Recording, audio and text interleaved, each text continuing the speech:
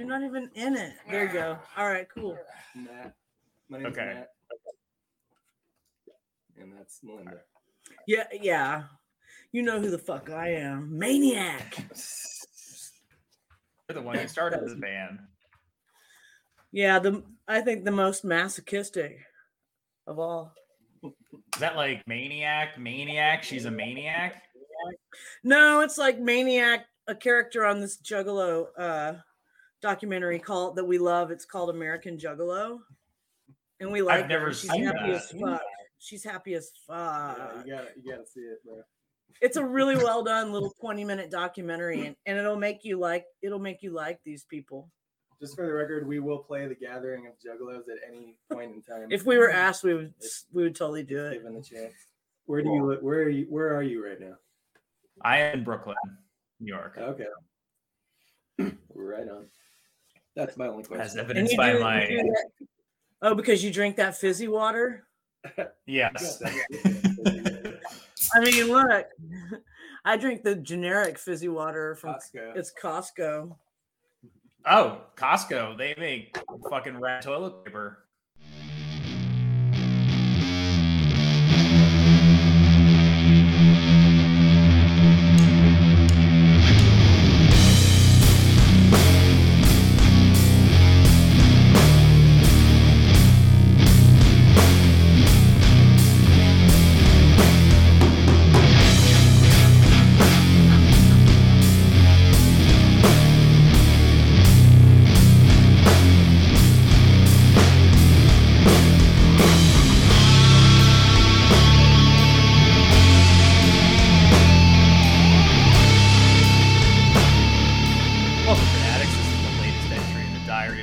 I'm Dylan, and join me as we look back on the rich history of doom metal and its sister sounds based on the recounted tales of its followers.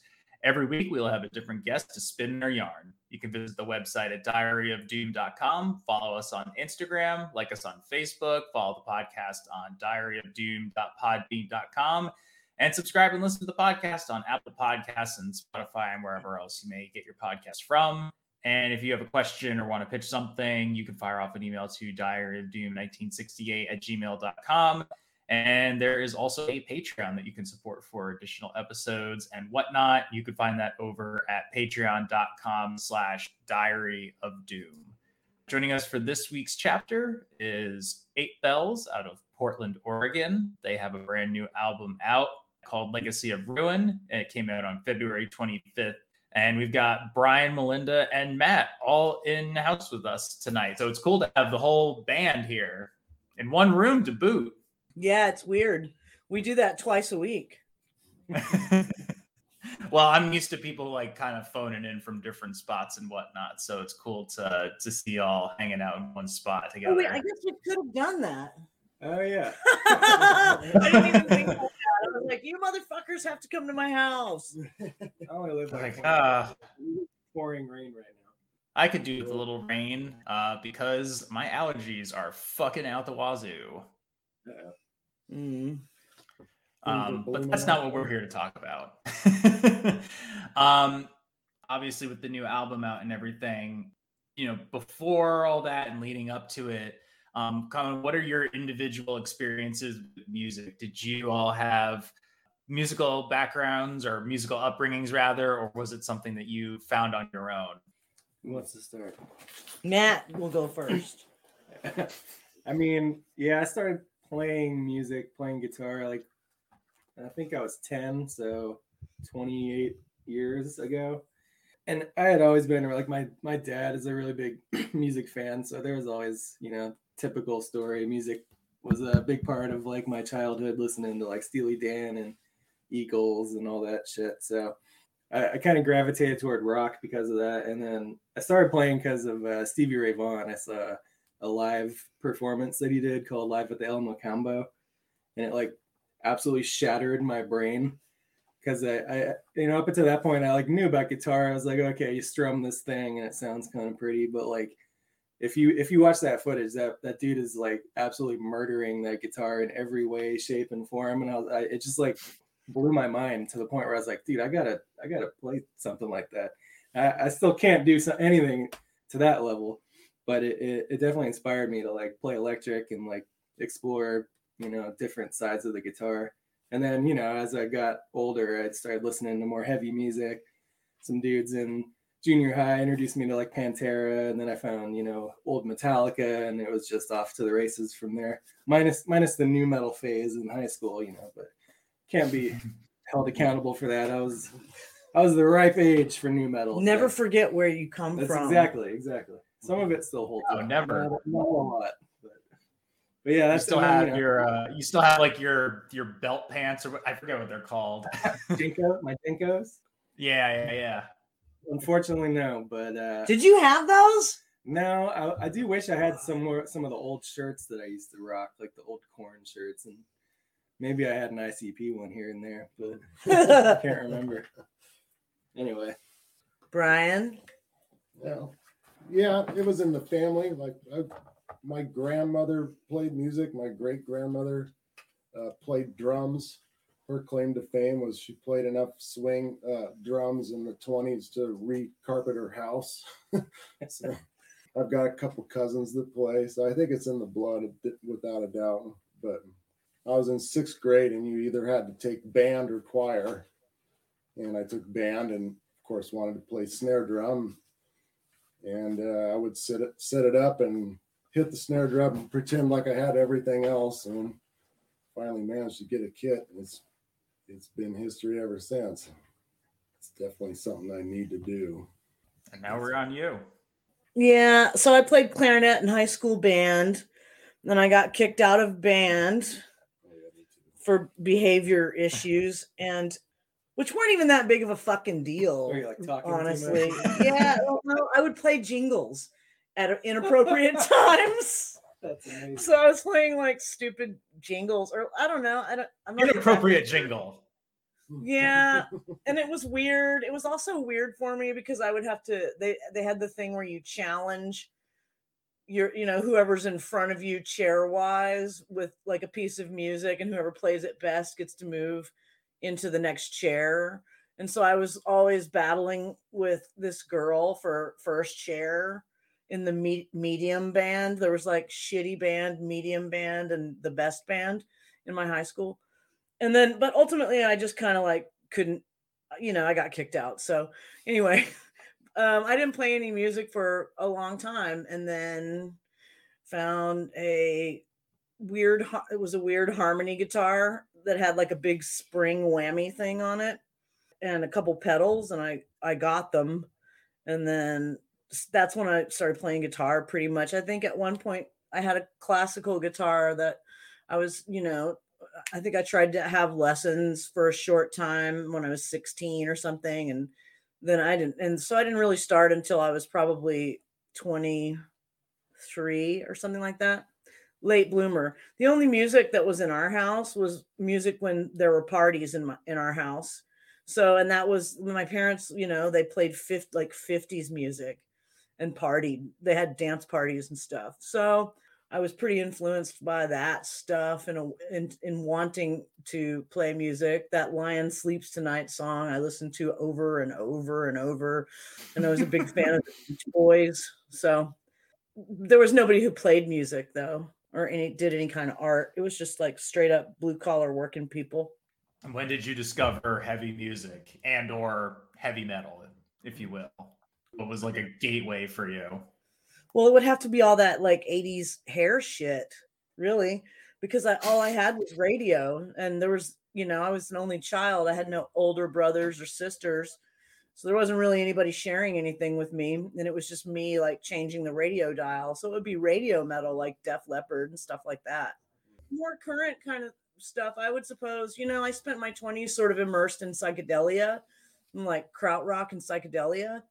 And then I would say somewhere in my, and I played in subarachnoid space for a really long time. But then I started wanting to have more kind of put together songs that were heavier.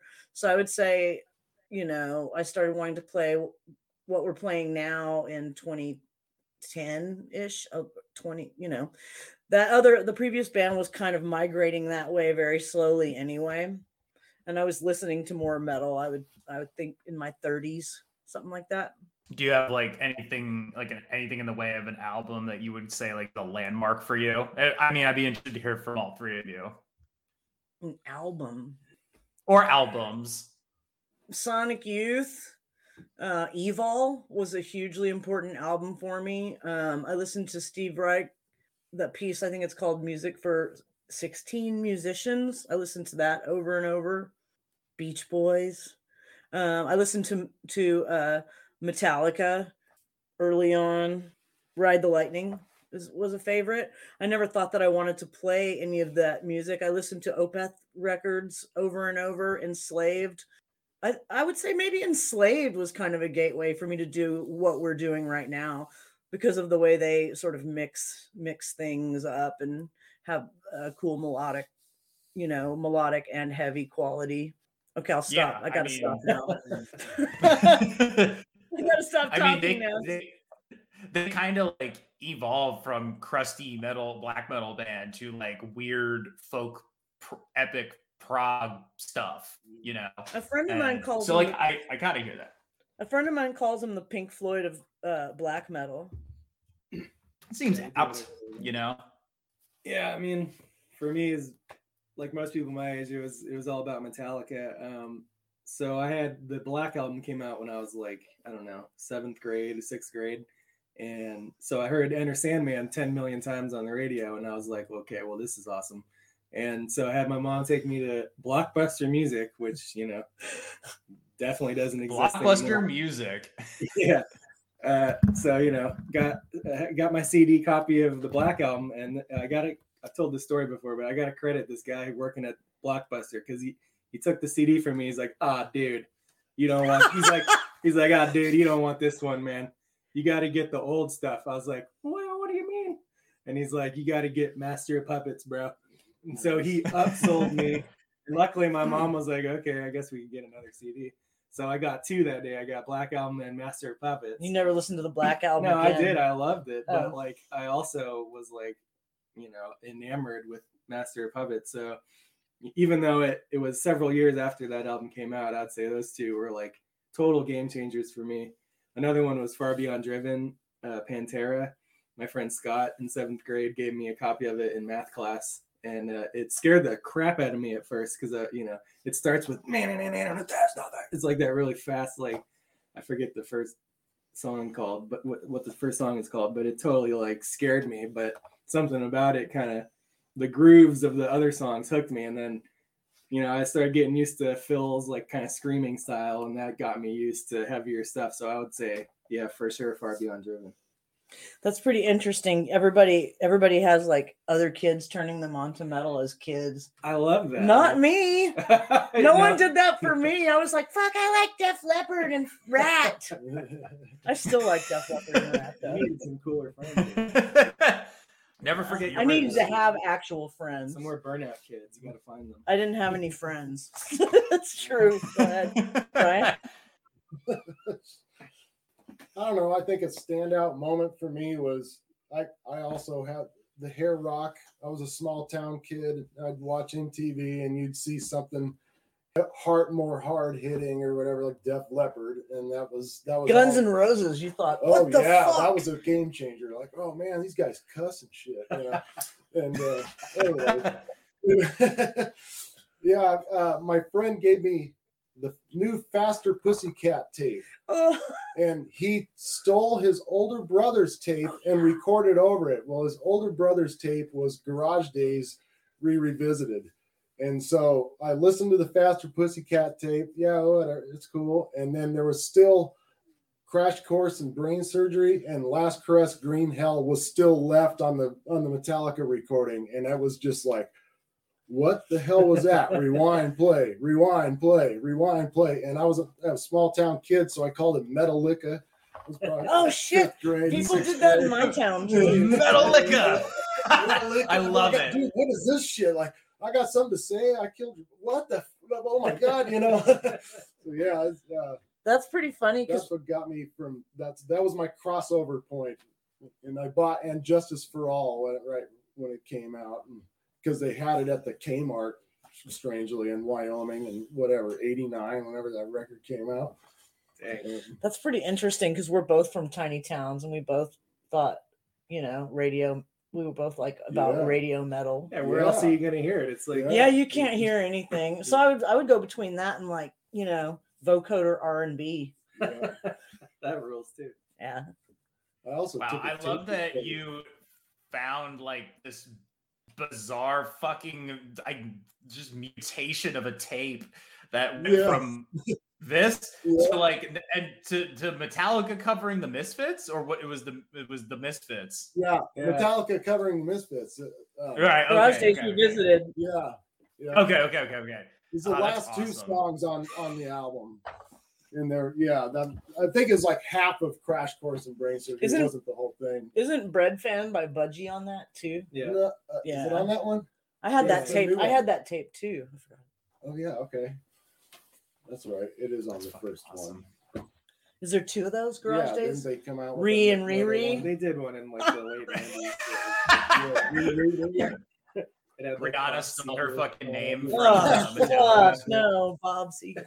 Oh man, I'll never forget. the Oh, moment. Metallica's Bob Seger cover that was just like Yeah. all over the place for so Here I goddamn am. long. Yeah. Terrible. And it's like the worst shit anyway, originally. I do kind of like that Tuesday song.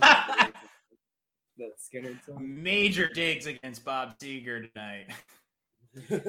Hot takes. It's a bummer. He's a bummer. Wow, I've never heard someone refer to him as a bummer. It's a fucking bum deal, dude. He does a lot of whining. Kind of whines about being a musician a lot. Yeah, he's a crybaby. Mhm. Manly crybaby. Has it always been like situated out of Portland? It started in Portland. And like, Portland's such a rich scene, and this podcast is no stranger to featuring people from that area or neighboring Pacific Northwest scene like Seattle, and kind of define your sound as like experimental Black and Doom or what have you. Maybe the press did that. Kind of seems like a proper crossover, and it would thrive in that environment with the fucking rain and the mist and the ambiance and all that.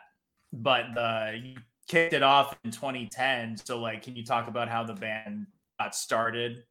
So Subarachnoid Space was coming to an end, and I was kind of tired of doing it, to be honest, and wanted to do something heavier and more, song or like more song oriented. The last Subarachnoid Space stuff had songs, but they were, I don't know. I guess I wanted to have a band that could get to the point. And I feel like I'm personally still working on that. Because I have a tendency to make things really long, or want to do I was things gonna for a long say. time. I know. But also the drummer from Subarachnoid Space had a problem with addiction and sort of disappeared for a while, and then moved here to Portland and got clean and sober, and I wanted to play with him still. But I didn't want we didn't want to do Subarachnoid Space anymore. So we made up 8 Bells. And 8 Bells was the final album that Subarachnoid Space made. Oh, so it was like just sort of a natural launching point transition, kind of. Yeah, I mean, it was weird. There was a lot of things that made it seem to make sense because the album was called 8 Bells. And then 8 Bells on a ship is like the end of a shift, beginning of another shift. It's usually 4-hour shifts. You get 8 bells. So there was that. And then I also felt bad about that Kentucky Derby horse that died named 8 Bells. All that was kind of around like I was going to ask, like, is there any kind of running theme in your work and like specifically about nautical things? Because to me, when I was listening to the records, I kind of felt like The Captain's Daughter is like the beginning, and then Landless is kind of like an intermediate sort of thing, and maybe now Legacy of Ruin is the final act of this trilogy, or maybe that's just like total galaxy brain nonsense. Well, I had kind of like thought before, like when I was thinking about what Legacy of Ruin would be, I had thought that maybe this character that was lost at sea would have come to land. So there was a focus on the oceanic, I guess, but now now the focus is, people on land and destroying it. Or like maybe you would be a person who like can't, landed on a beach, and then you walked up and to what? You find Right. ruined fields and fires, and Just a whole lot of anybody else wants depressing to answer shit. that, they can. I wasn't around for those nautical days. Yeah, it definitely was. Like I wanted to have like a sorrowful, lost, lonely thing. And I'm also like, I also really love, what is that documentary? Or no, there was a movie that was based on those 3 ships that got lost in the Arctic. It was like, I think it was like 18th or 19th century voyage and they were lost out there. And they just found some of them. Anyway, I don't know. I'm interested in that kind of a vibe, I suppose, like lost at sea or, adrift. The Terror? Yes. Did you Google that? I did. I was fact checking. Yeah. So I saw that and then got, and then read about the actual thing it's based on. And then, I don't know. I mean, I don't know. I like that stuff. Donner Party, count me in. That stuff is so good. Like sometimes I'll like not think about it for a while so I can reread about it. Yeah. You gotta read that book. You got a book on it? Yeah, I'll give it to you. I'll totally want to read it. Yeah. But since you started the band in 2010, so you've been kicking it for over a decade at this point. Like the band has changed a lot. The lineup has shifted a lot. The lineup that I'm looking at right now is not the one that was around when it started or in between. What do you think is like, what do you feel has changed a lot for the band? Like, has the dynamic shifted? Because, the sound, I mean, your sound is there for sure, but I can definitely tell that it does change and evolve and kind of tonally and sonically adjust to like whoever's in the room, I suppose. Well, yeah, because it's collaborative, so people bring their own kind of sounds and ideas to it. It's closer now to what I had wanted it to be than it ever has been. So yeah, there's going to be an evolution that happens as changing lineups is almost like some kind of forced evolution. But yeah, I mean, I feel like I'm happier now with it than I have been since it started. This record is kind of interesting because like maybe like half the songs when I joined were either fully written or in some form of completion. So, they had a certain dynamic before I joined the band, and then I joined and kind of like we wrote some songs together, but I also worked with them on the songs that already existed. So it's kind of like this hybrid of like old 8 bells and, new 8 bells, or I guess current 8 bells. It's interesting because we didn't like start from scratch like a lot of bands will. Okay, it's a new record time and time to write a whole batch of songs. These songs were kind of in flux in a way, save for like 2 or 3 that we wrote together. Yeah, like Right. For new parts, I wrote new guitar stuff, but the guitar parts, those were kind of like in the works since like 2016 or so, I would say. Yeah, it's pretty interesting. And like, other people who were involved would cease to be involved, and then it would be sort of like a lot. To me, it felt like a loss of momentum. And there were times when I was afraid I was just going to lose caring for the songs at all. But these guys helped a lot, and Brian stuck with me through a lot of it. Brian was there for the beginnings of these songs, weren't you? Yeah. Except maybe 1 or 2. Torpid Dreamer was when Crone, you guys had started.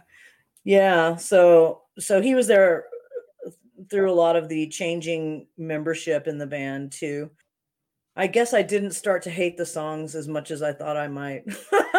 'Cause I was like, it was just so frustrating because I was like, I can't do it all myself. I don't want to. I don't want to. And also it's fun for me to interact with people and in playing music. I've never been one of those people that wants to sit down and write a whole song myself or be a solo artist. I like the interplay, like how people inspire each other and to play together. So Yeah. did I answer the question even? Yeah, absolutely. I digress a little bit sometimes. Bands That's always okay, open- and it's encouraged. Mm-hmm. What'd you say, Brian? I was going to say that the band seems like we're always open to new ideas. You know, it's always growing, and if someone has an idea, it's always welcomed. And sometimes it's awesome, sometimes it isn't. Whatever, you know. Yeah, I mean, so The Well, that song, Matt came in and wrote an entire transition for it between parts, which in and of itself became like, you know, it made the whole song better. Yeah. And it turned out, this transition almost turned out to be sort of a high point in the song. It's really interesting to me how that worked out. And I was really happy. I'm really happy about how that worked out. I mean, I think it's a really dynamic album, you know, for a band comprising of just 3 people, you know. And it was, I mean, it's not like you didn't have any help, you know, beyond yourselves, because it was produced by Billy Anderson, and he's obviously like fucking a master of perfecting loudness. He is. He's also a master at handling bass. But he's just the master. Yeah, he's invaluable. I mean, I really try to like stress it every time someone asks. Like, he was basically like a 4th member of the band throughout this whole thing. And you know, I've worked with him in the past on another band I was in previously, and it's the same deal. He's just he's so goddamn professional, and yet like just your friend at the same time. It's really rare. Like, it's usually one or the other. Like, you might get a producer who's really good at like, you know, nailing down the specifics, but he's kind of an asshole, or like you don't really want to hang out with him. But Billy is just like the nicest guy in the world, and he's also like, he won't stop until the record's done. Like, we ran out of time with him like way before we should have had to stop, you know, money wise, and he was just like, no, we'll just work at my house until it's done. And that's, you know, you don't see that often. So Billy was a huge part of this album, and how it sounds and how it came out and everything about it. Yeah, we didn't know that we were going to have to use the live takes for the guitars as scratch, and I was going to have to redo all the guitars in the studio after we did the live tracking, and so that added a lot of time onto things. So some of that is my fault, because I don't think, you know, every time I try to plan studio days, I think, oh, this time it's going to be plenty of time. But like, I don't know. It seems like also as you get more into producing an album, it takes more, you know, it just takes more time. I don't know what to say about it, except that Billy seems to really understand exactly the nuance that I want and that I imagine. And he's really good at working in a group. And he's also good at being like at saying no about something without making you feel like crap. Yeah, he's an old friend for a long time. I've been trying to get him on this podcast, so hopefully I can do that. I would love to pick that. He's super fun to talk to. Yeah, you probably. Yeah, he's just a busy dude. Yeah. On this one, were you trying to exhibit any kind of specific sound or tone more than previously, or were you just like kind of open to seeing where things could go? I felt like on this one there was a bit more of a mix of styles, ranging from like black metal tremolo riffs to like, you know, slow kind of classic doomy or ambient sort of atmospheric metal riffs, and there's even some more just straight up ambient Brian Eno stuff. The Captain's Daughter, I kind of felt like almost had like some Blind Idiot God sort of dub bass in there. I don't know, maybe I'm just like hearing shit. It wasn't on purpose. I don't think that was on purpose. The first one was mixed and recorded, and it was like recorded in 4 days and mixed in 4 days. No overdubs. Wow. So, yeah. So you can definitely hear it changing over the albums in terms of how much production was put in it. I think we just wanted to nail the dynamics on this one, because there's a lot, like you said, there's a lot going on. So quiet, loud is only one, you know, aspect of it. There's a lot of like mood changes, color changes, if you will. So I think that's what we were kind of focused on sonically, making sure the heavy shit was just absolutely crushing and making sure the pretty stuff was, as beautiful as it could be. A lot of that came from the guest instrumentation that we had, violin and piano from our friends here in Portland. But yeah, sonically, I think that's what we were going for, just like making it sound as crushing and beautiful as possible, which is easier said than done sometimes. But Billy is like a master at that dynamic. Yeah, and we had a lot of fun layering, a lot of layering on it and textures. Yeah, I think this is like probably the most layering I've done on a record. I think I've made like 6 or 7 records at this point with various projects, but I've never like taken as much time of like, oh, let's add 14 guitar tracks on this that are all doing different stuff and like hiding little things here and there. Not necessarily hiding them to hide them, but like we all subliminal. Yeah, we all collectively can like kind of hear certain things, and we had the benefit of being able to work at Billy's house, so there wasn't like a studio clock we were watching like, you got to get the fuck out of here.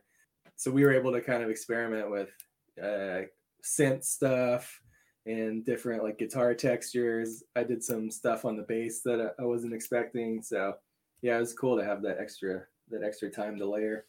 In terms of like band experiences and whatnot, do you have any particularly cool or gnarly tour stories? I mean, I think we can exclude the last couple of years from bad band experiences. I mean, like as 8 Bells? It could be for 8 Bells, or if you've had a previously unique touring story, that works too. I'd love to hear everything about that.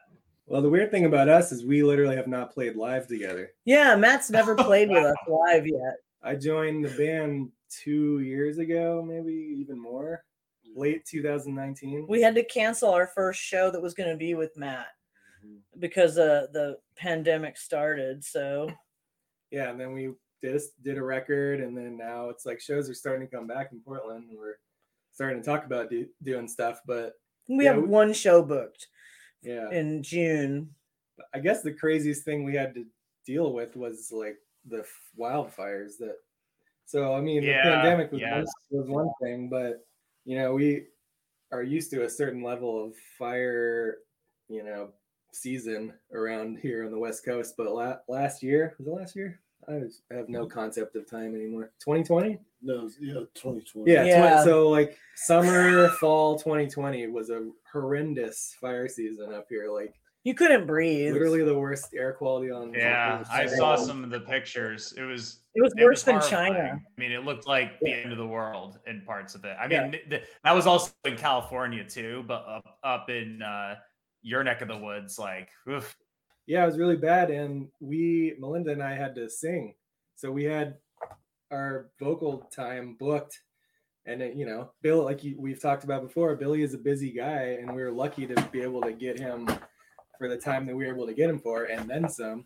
But we had to do this. We had to sing. So, like, at a time when a lot of people were just not even leaving their houses, like my wife we were like, taping all the doors shut because like you could smell smoke inside your house. People were buying what do you call those air filters, like the air purifiers that were sold out everywhere. Everyone had them going in their house, and at a time when we probably should have been hunkered down, Melinda and I had to drive over to Billy's every day for like a week straight and sing and try not to like get our fucking try to like protect our mouth and nose going anywhere because we had to like be able to breathe, sing properly on a goddamn album that we were recording. And it's like, it's just like, what next, man? Like, it's weird when you have an apocalyptic album and it seems like it's happening as you're recording it.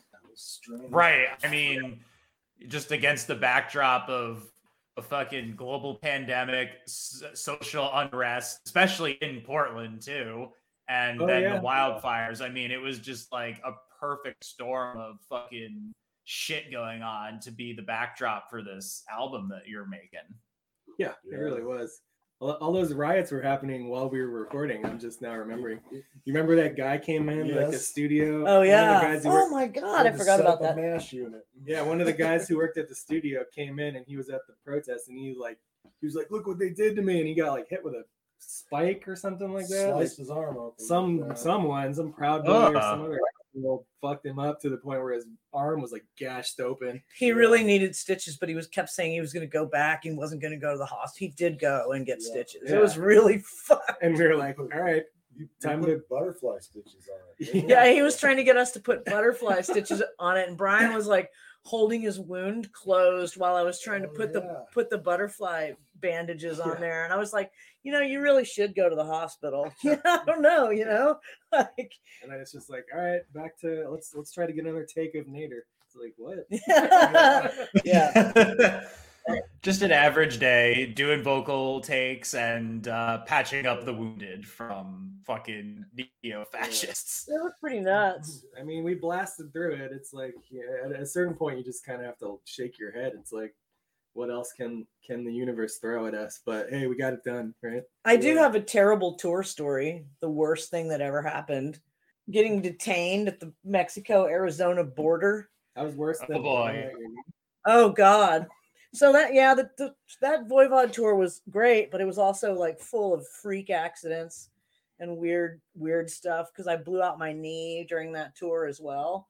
So like I would say that because of the physical pain, that maybe that's the worst. Having drunk guys like knock you over and dislocate your knee. That was fucking like, and it's crazy because I was filming away playing drums side stage. I wasn't even in the shit, right?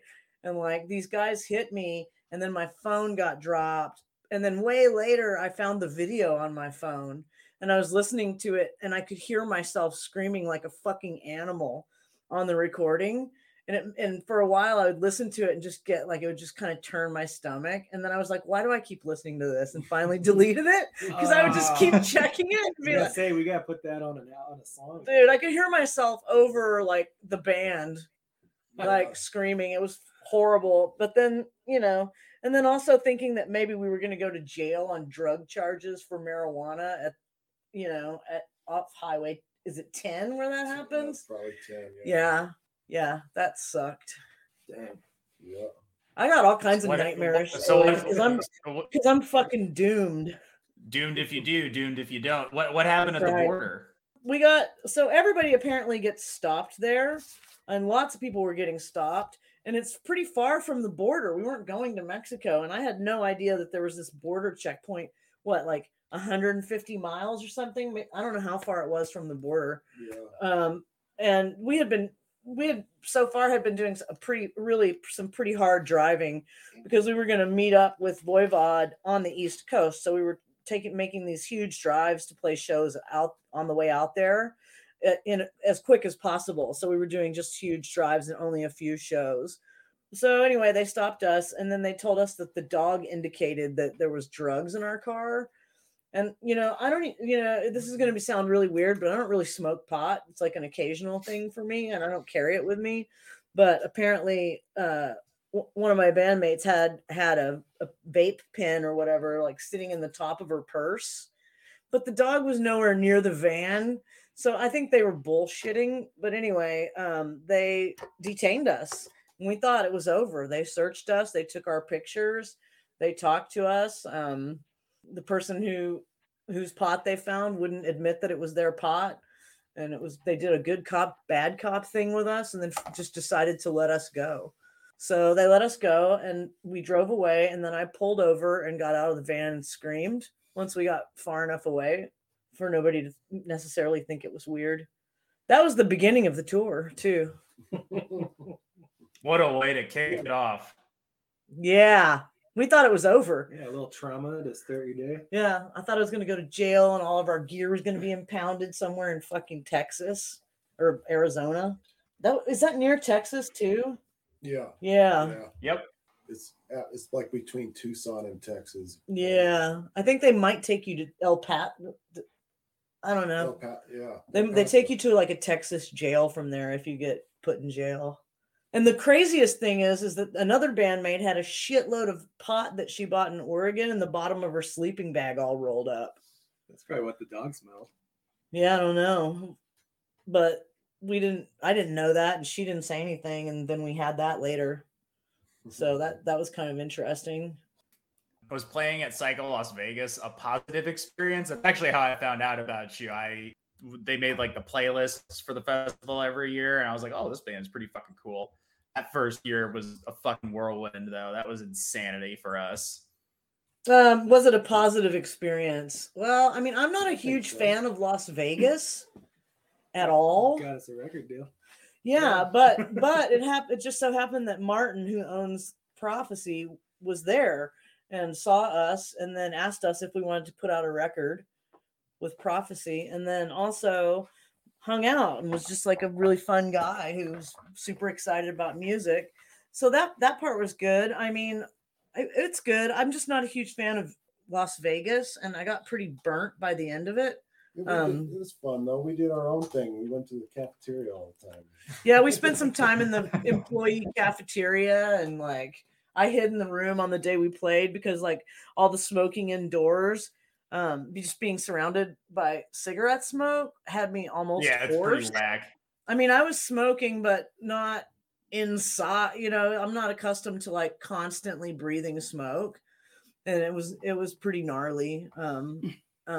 So I just hid in the room and tried to rest, and it still was, you know, I don't know. Festival sets are always can be a little bit challenging. So, I mean, I felt really lucky to have been asked to play that, and it really did lead to us being able to, you know, find somebody to put out more music for the band. It took a long time after we were asked, that's for sure, but it happened, obviously. Well, now with the record out and everything, are you working on anything else? Do you have plans to try and take it on the road later on in the year, or maybe next year or something like that? We have a song that we're working on so far. You know, we're open to doing some touring. It kind of just depends on what the opportunity would be. You know, we're planning to do a festival. It's called Litha Cascadia in June, which should be fun. Like, I'm down to do stuff. I'm ready to do things. It'd be good. Yeah, It's been a while. And I guess like, how are things now in since like life's sort of coming back to music and whatnot? Like, how are things now in the Portland area? Because like it got, like I said before, it got hit pretty hard, just as like a lot of other areas did between everything. So like, how is everything going down out there these days now? Like, have most of the venues survived? Seems like it. Yeah, I mean, we started going. We all went to see Immolation a couple weeks ago. So there's tons of shows happening all the time that I see, and they don't seem to be getting shut down. So that's a good sign. Yeah, and I don't think that you know, the main venues that I would have a tendency to see shows at are still going. They didn't go out of business. Luckily, I'm not sure how they survived, but they did. And I think that people are really excited to go to shows because, you know, we haven't been able to run into each other, you know, at a show, like the way you run into people. And right. I think I miss that a lot, you know, so I get pretty excited to go out to a show. And I feel like audiences are pretty happy to be there as well. Yeah. Every show I've been to has been like just good vibes. Everyone's like, I can't fucking believe this is actually happening. Yeah. Awesome. It's a little weird to wear a mask, yeah, but sucks. You know, especially if you're drinking beer, it's like, okay, well, I mean, is this really helping? But no. I'll do it. Everyone knows you can't get COVID when you have a beer in your mouth. That's right. When you have a beer in your mouth. Cool. I'll just keep drinking those beers. Just keep chugging them, bro. The beers to the dome. Beers to the dome. Yeah, man. Fucking PBR kills viruses. No, it doesn't. Yeah, I don't drink that bullshit. That shit is gross. Yeah, Portland. Yeah, the arts are coming back. They have been for, I would say, like 6 months or so. I've seen, but we just started going. I personally just started going to shows again recently. It's been great. I mean, most people are wearing masks and everyone's pretty respectful of each other. I feel like we have a really high vaccination rate in Portland anyway. So Yeah. and it's good to see like other stuff like movie theaters. I really like this independent theater called Hollywood Theater. Oh yeah. And it's like a really old. I'm so glad they made it. Yeah, Holy that's the shit. thing. They weren't doing shit for, I don't know, over a year. And now they're back, and it's just like awesome to see. They show like old, prints of like classic movies and also new movies and stuff. So yeah, just the art scene in general and the food scene here, it seems to be back. So yeah, I guess we made it for now. Yeah. Yeah. I hope it doesn't shut down again. I Yeah, really hope that we can just, continue to have a life. I work from home, and I was working from home and sitting at home, and it started to drive me nuts. Like it has driven. I'm still feeling a little nuts about it. I'm like, can we go like on a hiking trail now? Because it was just a whole thing. Like you couldn't even really be near anyone or something, and so everybody thought, well, I'm going to go hike because outside it's good. Well, everybody did that. So, so it was a little bit weird, a little isolated. I definitely was getting affected by all the isolation. Yeah, I can imagine. I mean, at least you have that aspect of it. I mean, I spent most of my time in an apartment or in an apartment. You know what I mean? Like, yeah, I'm envious of that to some degree. But I'm glad things are turning around out there. My girlfriend went to college out in Portland, and we've been wanting to get out there, or again, me for the first time. And there's a lot of cool people out there. Like everyone I've spoken to has been super fucking cool out there. Like you have a really good fan base. I don't even know if you would call it like a fan base, but like at least you have a good scene out there. Just seem very supportive, inclusive. I don't know. Everyone seems cool. It is. I always kind of marveled at that when I moved to Portland, like how kind of like nice everybody is, and especially to play to a crowd that is supportive. It feels good, and I noticed that, and I've played in front of crowds in maybe like every state almost, but there's a certain feel here, still even though it's getting more expensive and all the issues that we have in Portland, it's still where I want to be. Yeah, I mean, I can relate. It's kind of like that and being in New York. It's a fucking cool happening city, and we're obviously blessed with the opportunity to see a ton of cool bands roll through town because there's so many venues. But it's a hub. It's gonna have its problems too. Yeah.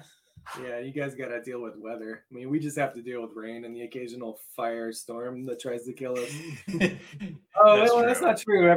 About twice a year, we get an ice storm that absolutely fucks us up for like a week. I've seen videos of the legendary ice storm. Yeah, it's because the city is not prepared for it. Like in New York, you guys are prepared. There's no use in spending money infrastructurally on something that happens twice a year, maybe. So they just let it happen.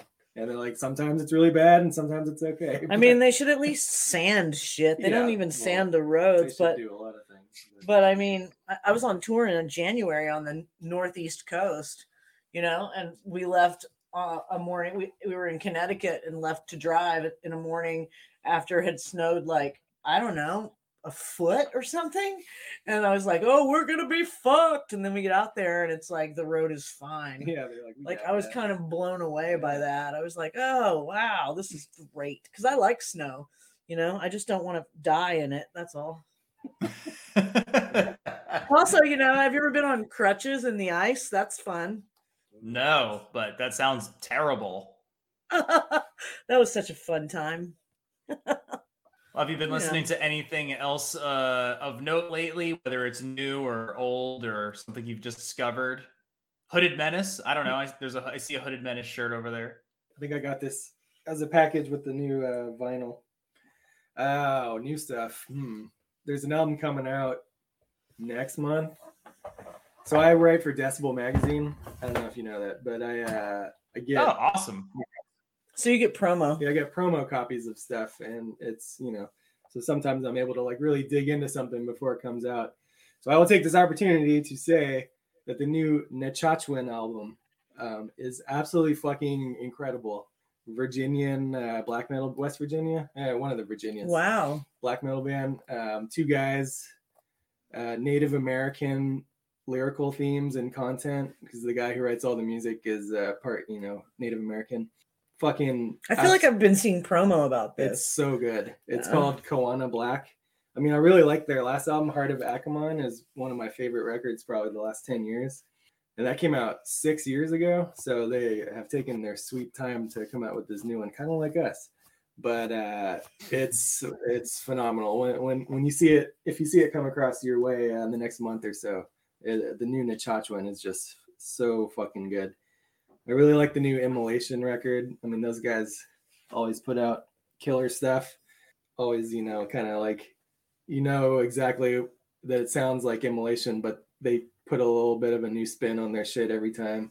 Always very evil sounding, which I appreciate. Author and Punisher new album. I love. I love that me too. album.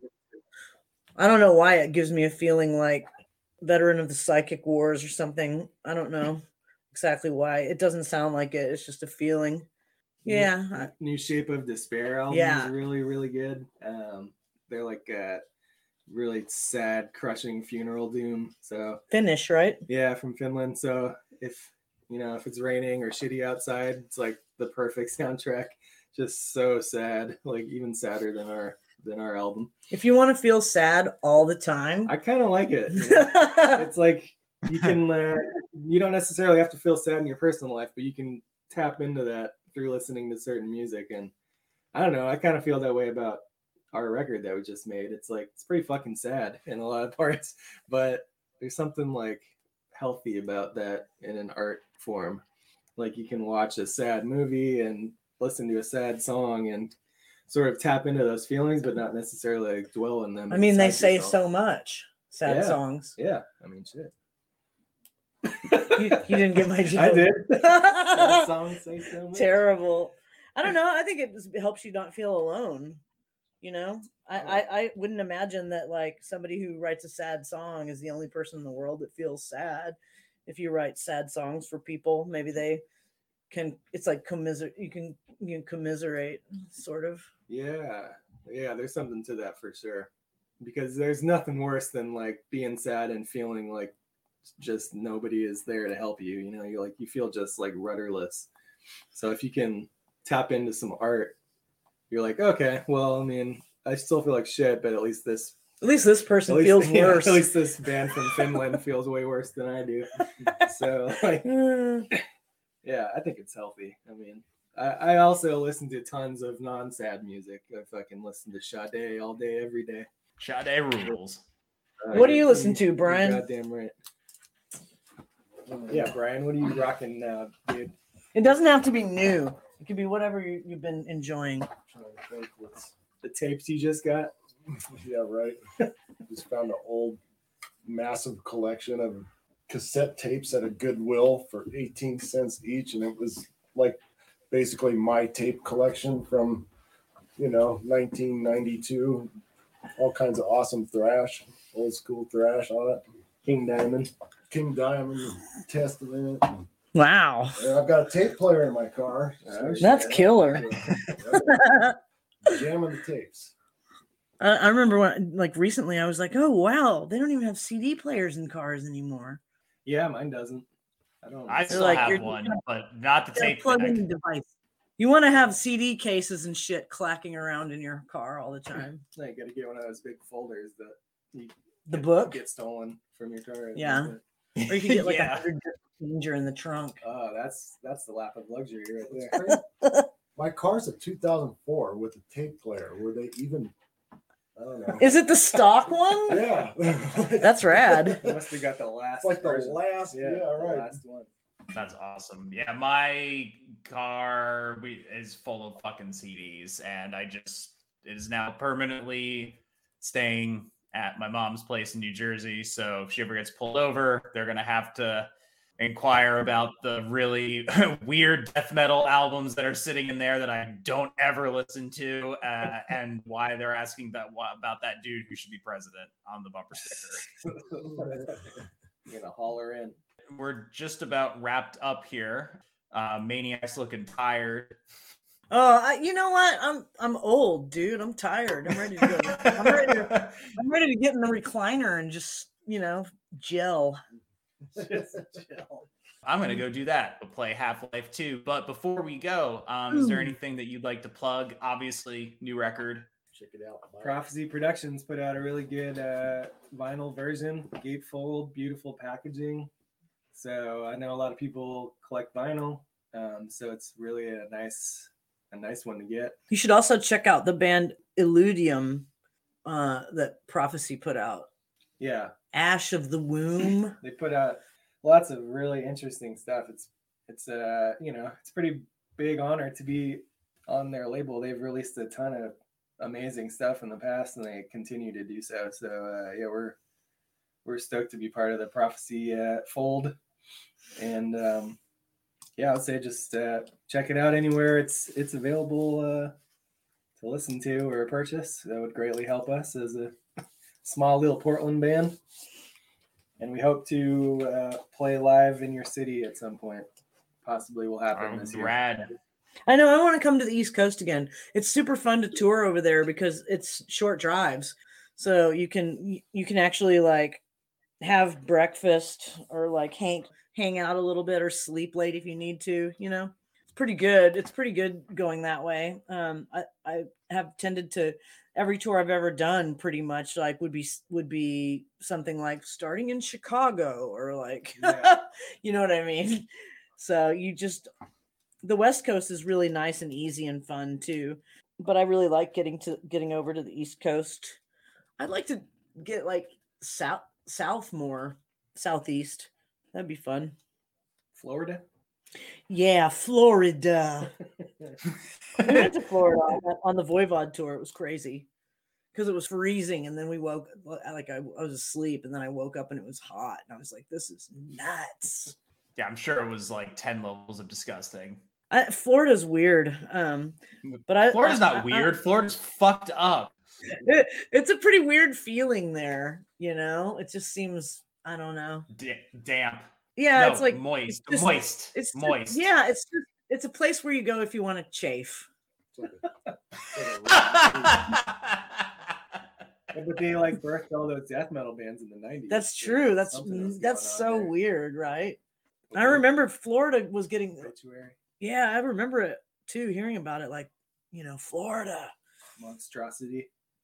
They were just sweating, playing death metal. It was Yeah, all what good. kind of rehearsal space do you have in Florida? Just like a U-Haul. Yeah, just a fucking storage Yeah, just a space. storage room. They did. They have some storage shit there. A lot of those bands jammed in. I can't even imagine dealing with that heat. Anything else? I mean, obviously, you can hit up 8 Bells Bandcamp, follow 'em on Instagram, all that shit. Did I miss anything? No, I don't think so. I don't have anything outside of the band to plug or whatever. People can send me money and I'll buy a lot of cat food for feral cats or something, but I don't really have, I don't really have anything. Okay, I'm stopping again.